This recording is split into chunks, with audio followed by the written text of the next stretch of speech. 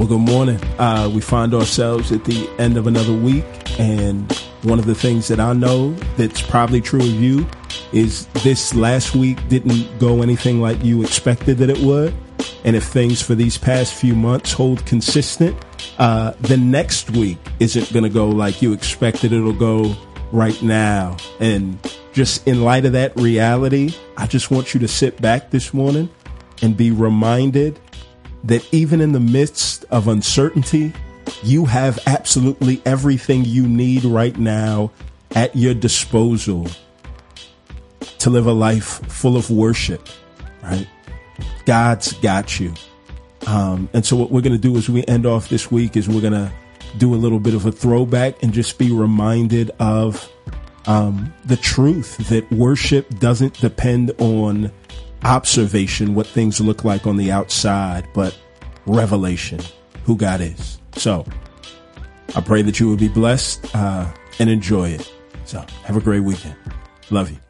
His worship, right? And we use that word all of the time. Here's my definition of worship, the best definition that I can think of, and that's this. Worship is this.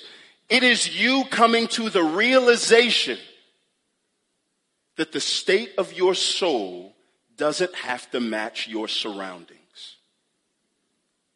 Worship is this. It is the realization that the state of your soul doesn't have to match your surroundings. Fashion changes. In the 90s and 2000s, as I grew up, it was cool to be really matchy, right? So your undershirt would match the logo, right? The polo would match your shoes and all that. You would have to match. And people that mismatched were looked at as peculiar and strange because it all had to match. But now we live in a day and an age where it's cool to be mismatched, right? I'm a product of the 90s, so I still can't. Right? My shoes are black and white because my shirt is black and white, right? But I think this, though. Listen, being mismatched is actually the best picture of faith, true faith and trust at work. Worship is this, the realization, the state of your soul doesn't have to match your surroundings. Look here, because God can't change. And your circumstances, however good or bad they are, can't remain the same. They can't help but to change.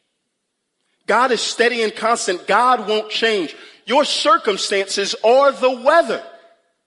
It's raining right now. It is foolish for you to go home and to sell all of your summer clothes and shoes and buy only rain boots as if just because it rains right now, it will only rain. That's not the truth. Your circumstances, they change. So put your hope in more kids, in a better job, in anything else. And what you'll find is those kids, right? You'll start to be like kids, right? That job, start to be a job. But what he's saying is God doesn't change. God's greatest hits aren't memories. They're promises because he doesn't change. So worship becomes this. Hear me. A response to revelation, not observation.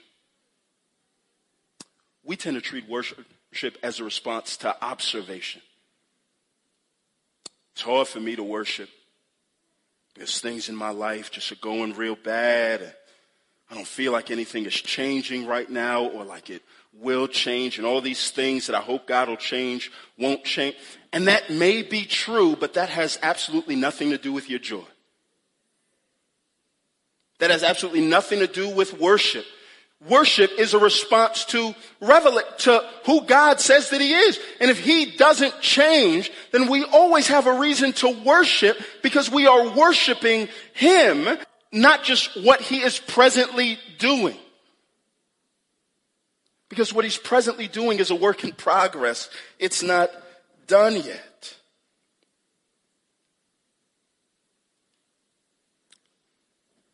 I know you may be in here and you may feel like, but John, you don't get it. Things for me are really dark right now.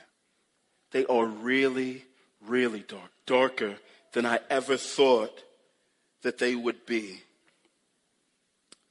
And I would say, I don't know why God chose to put that particular darkness into your life. But I do know God allows darkness to come in the same way that when you're sitting in a theater before the show goes up, the lights go off. And you know, right? You're very mad when the movie starts and the lights are still on, because what you're saying is, yo, I can't see it all that well.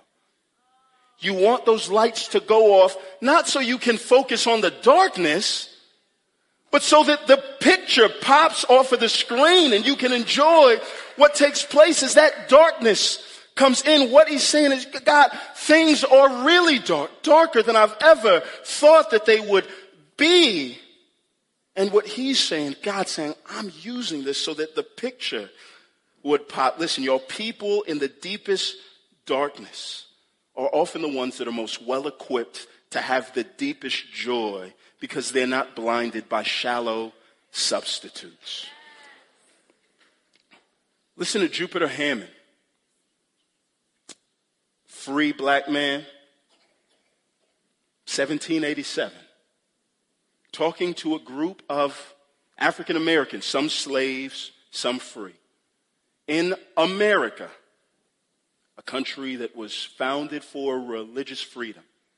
This is 40 years after the Great Awakening, what most folks talk about as one of the greatest revivals to sweep across our nation. And 40 years later, he's sitting in a group of folks who this religion and revival did almost nothing to free them out of their present bondage.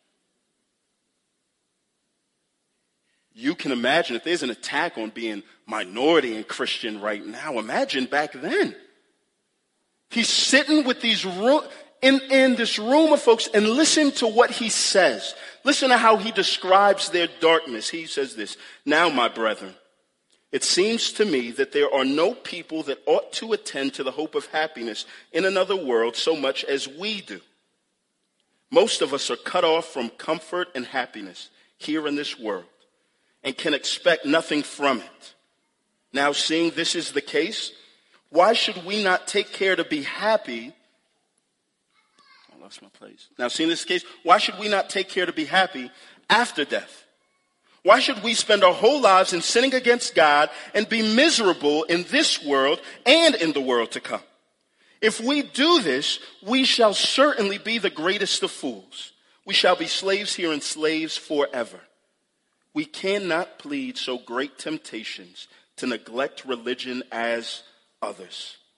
Riches and honors, all the good things in life, which drown the greater part of mankind, who have the gospel in perdition, or people who have the gospel in their heads but are in hell, can be little or no temptation to us.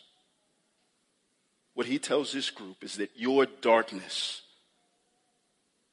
has actually showed you the shallowness of the things that people put their hope in. I can't explain the darkness. I do not have special insight into the particular ways that God wants to use it in your life. I don't know, and I can't claim to speak on behalf of him for what he's specifically trying to do there. All I know is his track record. That the people of God have always been in trouble. They've always been in dark. They've always had their back against the wall. And God has always delivered them every single time.